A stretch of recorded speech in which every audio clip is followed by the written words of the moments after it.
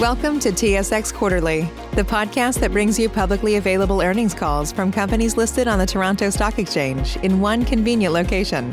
Gone are the days of looking through confusing websites. You'll find the important information right here. Enjoy the call.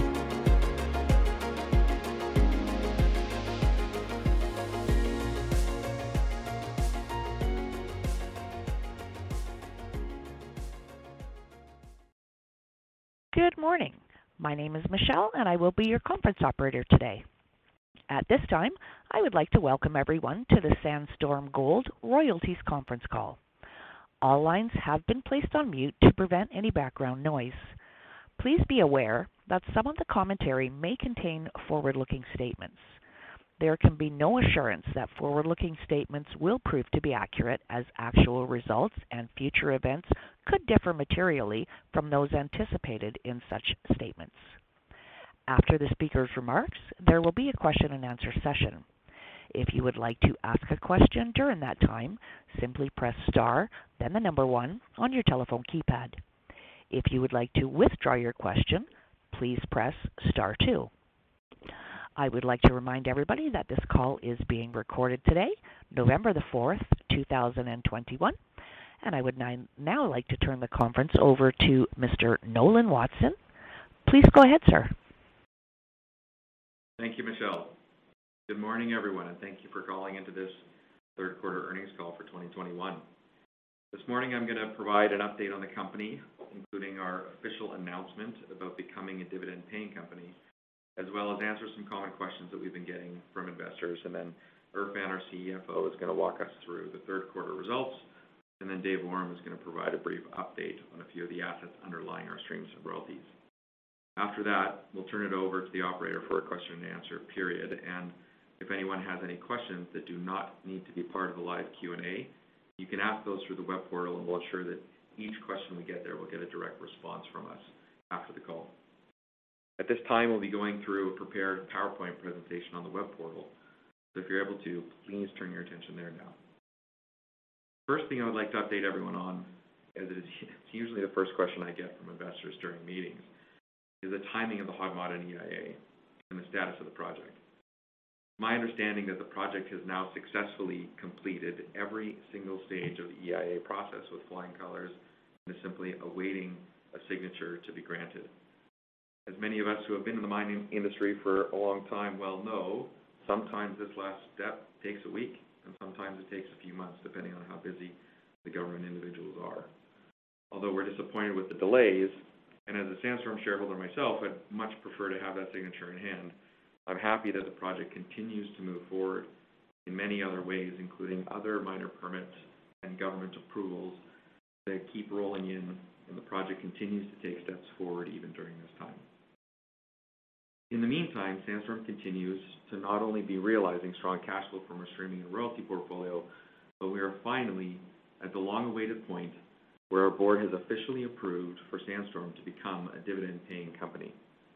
This has been a long time coming, but I'm particularly excited to be able to share these details with you. What we've decided to do is initiate a quarterly dividend each and every quarter going forward. The first of these dividend payments will be paid to investors during Q1 of next year. The exact details of the record date as well as the payment date will be determined soon, and we'll send out a separate press release informing investors of those specific details. The dividend has been targeted initially at approximately a 1% yield per annum, which we feel walks the balance of us wanting to return some capital to shareholders and also sends the clear message that we are still a growth company. The bulk of our cash flow will still be used to grow the company aggressively.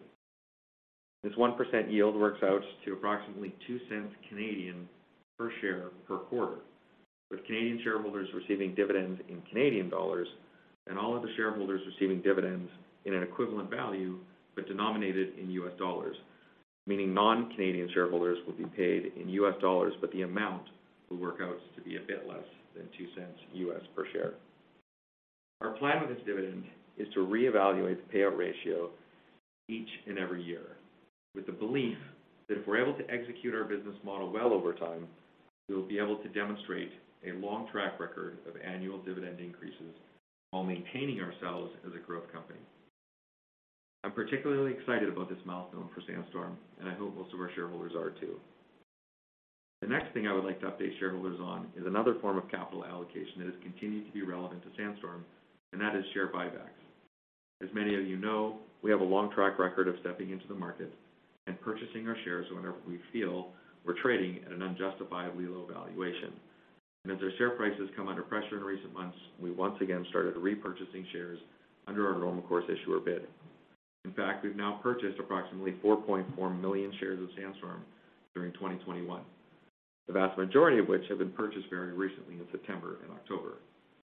Over the past 4 years now, we have repurchased 19.9 million shares, which is over 10% of our company.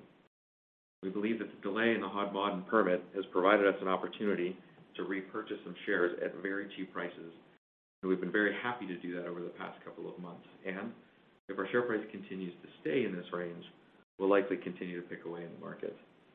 These shares we have repurchased over the past few years have been done at an average price of $5.40 US per share, which we think is quite the bargain. The last common question I'll address this morning is, what does our current deal pipeline look like, and do we think we'll be able to continue to grow in this competitive environment? So I'll draw your attention to this next slide 6. So far this year, we have completed 3 acquisitions for a total of $153 million US. From what I see in our pipeline, I think there's the possibility of another medium-sized deal in precious metals in the next 2 to 3 months. Depending on timing, and if it closes by the year end, 2021 could be a record year of acquisitions for Sandstorm since inception. We have plans to continue to aggressively grow the company, and based on the potential deals we see in front of us, we're confident that we can do that. So far in 2021, we have allocated a total of $180 million US, with the bulk of that capital being for new acquisitions to grow the company, and with $27 million US of that being allocated to share buybacks. Sandstorm's portfolio is generating enough cash flow that we can continue to grow the company and shrink the share float and initiate a dividend. I know that there's been a recent sell-off in gold equities around the world, and Sandstorm has been particularly hard hit, but we're pleased to be in the enviable position of growing the company and shrinking the share float and initiating a dividend. It isn't hyperbole to say that the fundamentals of Sandstorm's business are stronger than they have ever been, and will continue to build that business for shareholders. And with that, I'll hand it over to Irfan to discuss the quarterly results. Thanks, Nolan. And thank you to everyone who's tuned in this morning.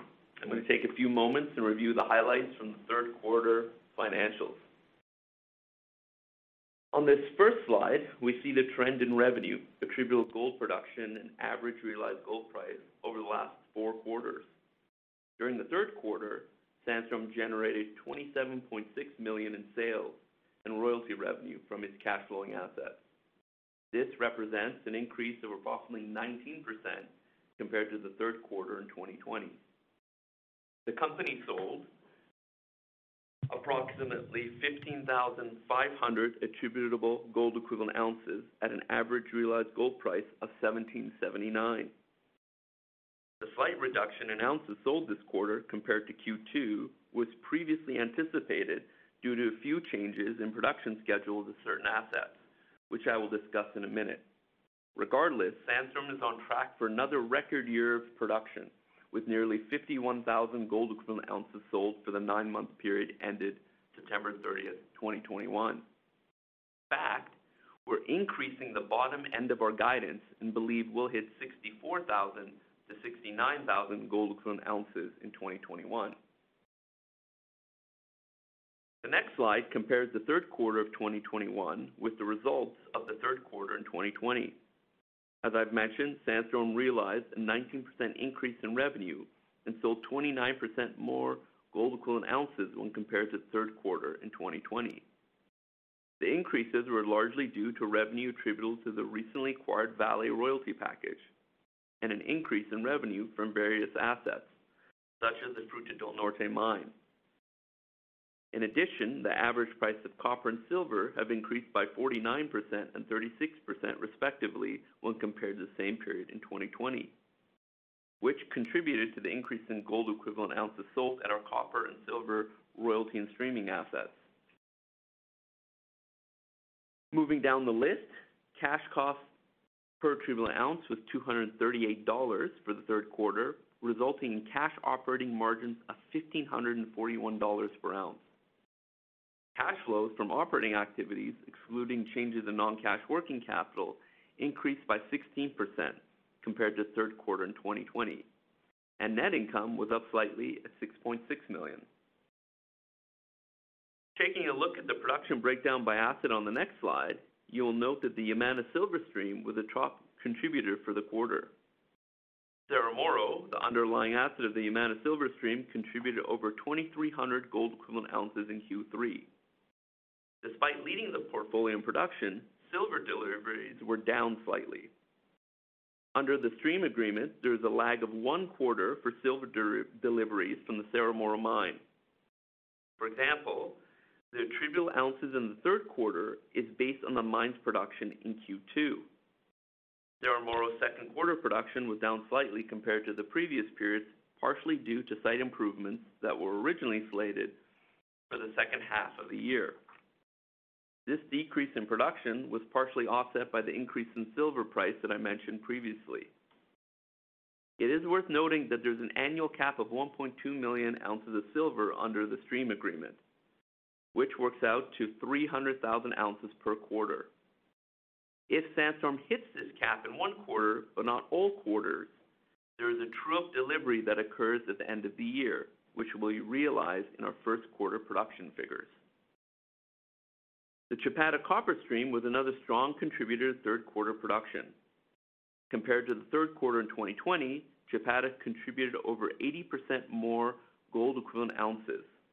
This was largely due to the increase in the average selling price of copper over the last year. As I mentioned earlier, the newly acquired Vale royalty package was a large contributor to the company's production results. The long-life assets underlying this royalty package were a welcome addition to Sandstorm's portfolio in June of this year. The other part of the deal announced in June was the Vatukoula gold stream. This transaction is expected to close in the fourth quarter, and we expect the fixed gold deliveries to begin soon thereafter. The next slide provides a breakdown of the third quarter production by region and metal type.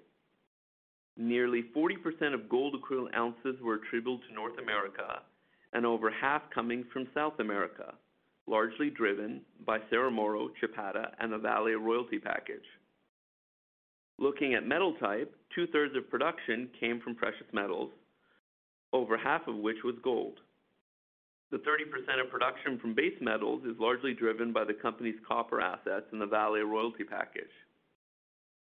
Sandstorm remains focused on precious metals, and we continue to anticipate approximately 80% of revenue coming from gold and silver by 2024.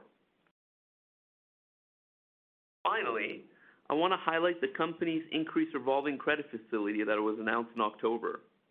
Sandstorm amended its revolving credit facility agreement, allowing the company to borrow up to $350 million US.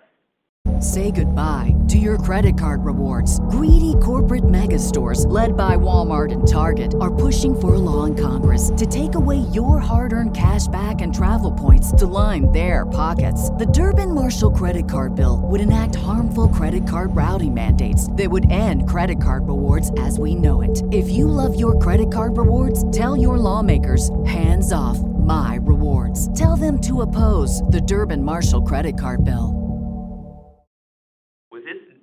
Loan, Sandstorm became the first royalty company to establish an ESG-linked credit facility and one of the first mining companies to have an internally customized KPI-based facility. This loan incorporates sustainability-linked incentive pricing terms that allow us to reduce the borrowing costs if the company's sustainability performance targets are met. These performance targets include increasing the percentage of our investments that align with sustainability and climate-related reporting standards, as well as maintaining or improving certain external ESG ratings and diverse representation amongst senior management and board members. Since the beginning of Sandstorm, management has been committed to taking actionable steps to improve ESG factors in our industry, And that's why we continue to be highly rated across so many of the different metrics that rate the companies in the industry. And I'm particularly pleased to be part of innovative solutions like this that benefit shareholders while also improving corporate responsibility. With that, I'll pass the mic over to Dave for some asset updates. Thanks, Irfan. This quarter, we'll focus on developments on 3 of our larger projects that have all had great exploration success, a trend we expect to continue for all of them. In September, Equinox announced the results of a pre-feasibility study on a future expansion of Aurizona. The project is now expected to produce an average of 137,000 ounces of gold per year over 11 years, with the extra life coming from an underground mine under the current Piaba pit and 2 satellite open pits. What's really exciting about this new plan is that it leaves the door open for additional satellite pits and, of course, additional underground material. Both Tatajuba and Jenipapo were discovered years ago, but other more recently discovered zones like Macoche, Toro, Maestro Chico, and Piaba North Trend are still yet to be folded into a potential mine plan, but all remain legitimate candidates for further development. Even beyond that area are the greenfields areas to the south, which hosts the same prospective rocks. Underground, there yet remains opportunities to explore at depth. Equinox has done a great job of revealing the potential of this asset, and with any luck, we may see the mine life extend much longer than the current 11 years. Moving on to Lundin Gold and Fruta del Norte, we see some great operational results from the mine, with now at least 5 quarters in a row of beating expectations on production.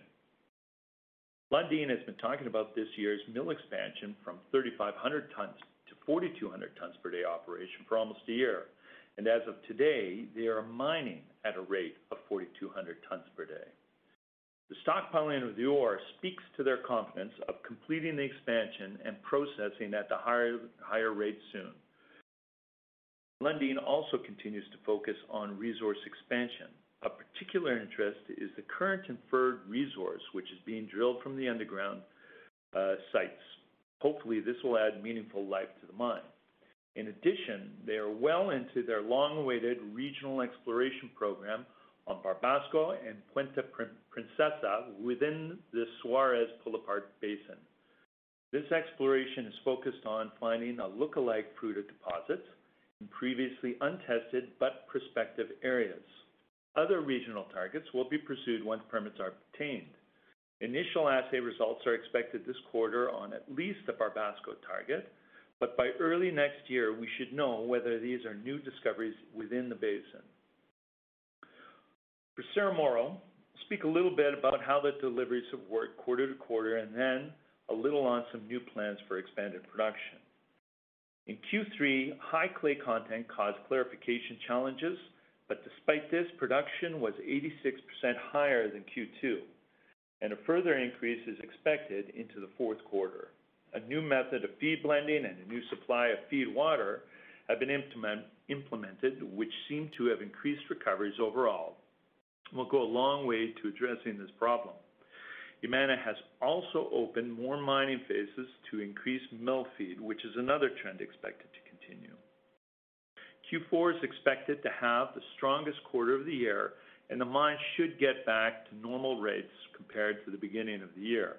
And as our friend pointed out earlier, there was 1 quarter delay in delivery, so expect this better Q4 performance at Cerro Moro to be reflected later on for Sandstorm. As for expansions, Yamana has commented on the ability to scale up to as high as 2,200 tons per day, which is double the original design, and they expect to do this at a minimal cost. The additional tonnage may come from existing material that is currently below cutoff grade, but could become economic based on the increased throughput. In addition to the expanded milling scenario under study, Cerro Moro is also contemplating a potential heap leach scenario. Recognizing that there are lower grade oxides presence allows for the opportunity to examine this potential new mining method. An initial study has begun, and metallurgical work is ongoing as they study this addition to the overall production at Cerro Moro. Exploration work continues to focus on the Escondida-Zoe structural corridor with success along strike and down dip. The bulk of the samples taken this year are still out for assay. However, results received have indicated that they are seeing strong success within this corridor. On a more regional basis, they are employing more geologic mapping, geochemical sampling, and CSAMT geophysics to identify targets. So far, scout drilling has found some promising targets, and I remind you that this is a very large area, over 2,000 kilometers square under our AOI, so we hope much more high-grade material to be discovered on the property. So, with that, I'll pass over the call to the operator, Michelle, for a Q&A. Please feel free to ask questions about any of our royalties and streams. Thank you, sir. Ladies and gentlemen, if you would like to ask a question, please press star followed by the 1 on your touch-tone phone. And if you would like to withdraw your question, please press star followed by the 2. Please stand by for your first question. Your first question comes from Hakio Eel of H.C. Wainwright. Please go ahead. Hey, it's Heiko. How are you? You already answered my first question in relation to Hot Madden in your prepared remarks, but I got just 2 more little quick ones for you there. Can you elaborate a bit on the environmental, social, and governance-linked credit facility? I've never really heard of anything like it, and I did some Google searching earlier today, and there was only a few results, frankly, with just a few banks and firms. What exactly are the terms and benefits? I mean, you mentioned various targets earlier on this call, but maybe just in more detail. And also, assuming you hit these targets, what does that do to the rate that you have to pay versus just having a normal facility? I guess, in other words, what I'm trying to say is this mostly punishment if the ESGs aren't met, or what's your upside if you actually deliver? Yeah, thanks so much for that question. And yes, I agree. Not many companies, especially in North America, are familiar with ESG-linked loans. It's something that originated mainly in Europe, and it's slowly made its way into the markets here. And so you can see that being the first, there's a lot of questions on it. I'll maybe address the last point of your question about what is the impact. The impact of the facility on the ESG ratings. If we're able to hit those ratings, the impact on our pricing is about 5 basis points from whether it's drawn or standby basis. And to the extent we are very offside on those performance metrics, then you can have unfavorable pricing of the same amount of 5 basis points. So, you know, it's not a material impact on our cost of capital, but it, I think, signals the things that we care about and the things that are important. And those specific metrics are, one, as an entity that gets to deploy capital, we can encourage the people that we deploy capital to in meeting certain reporting standards from a carbon sustainability perspective. And so there's some formulas and percentages there to get there, but as you can see, or as our portfolio matures and the quality and strength of our counterparties improve, you can see that we'll hopefully be hitting a lot of those metrics.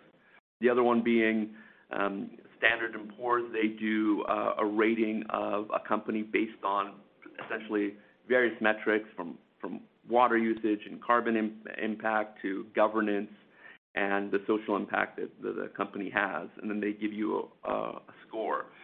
And that score is like AAA or AA all the way to B, so similar to other rating agencies. And Sandstorm, we're actually rated AA, and I don't believe there's any other mining company out there that has a higher rating than us. And so the key is maintaining that rating.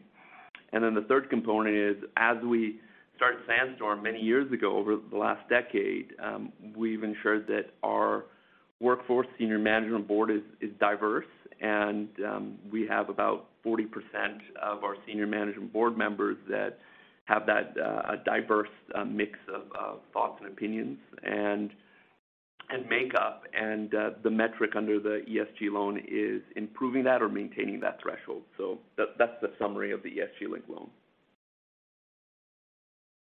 Got it. And then just thinking out loud conceptually here, I mean, you're initiating the dividend, and you also have a quite meaningful share repurchase program. Thinking out loud here, do you think these shareholder returns from the dividend are going to be in addition to returns from the share repurchase program? Or do you think the repurchase figures that we saw in Q3 and frankly also in Q4 thus far are likely to shrink in the longer term as the dividend keeps growing? So the way we look at it is now that we're a dividend-paying company, we're going to have that dividend repayment to shareholders be a permanent thing and hopefully growing year over year over year. So when it comes to share repurchases, the way we're going to be evaluating it is weighing the capital allocation of share repurchases versus the capital allocation of acquiring new streams and royalties. It's my hope that over time, as we continue to build the company, that our share price will re-rate and trade more in line with our peers, in which case we will probably stop buying back shares and refocus all of that capital to aggressively growing the company.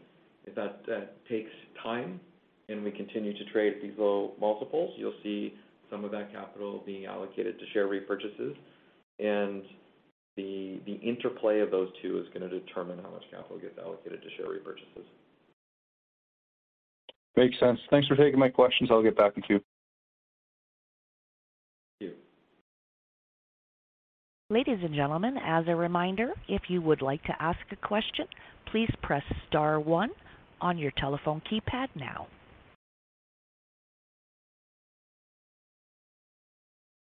Mr. Watson, there are no further questions from the phone line, sir. I'll turn the conference back over to you. That's great. Thanks, Michelle. And thanks again, everybody, for calling in to today's call. And as always, we're going to be here in the office all day. If you have any further questions, feel free to just phone us here at the office and we'll answer them. Have a great day.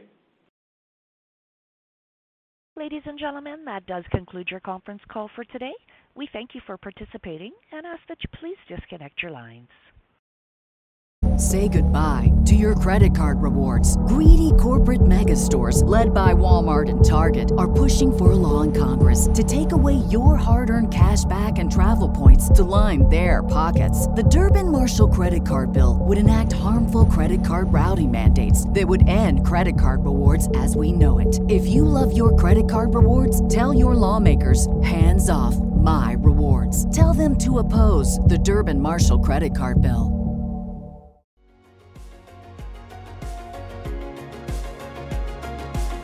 Thank you for listening to TSX Quarterly. If you enjoyed the cast, remember to leave a good rating. And remember, for any additional inquiries, please consult the company's investor relations section on their website. See you next time.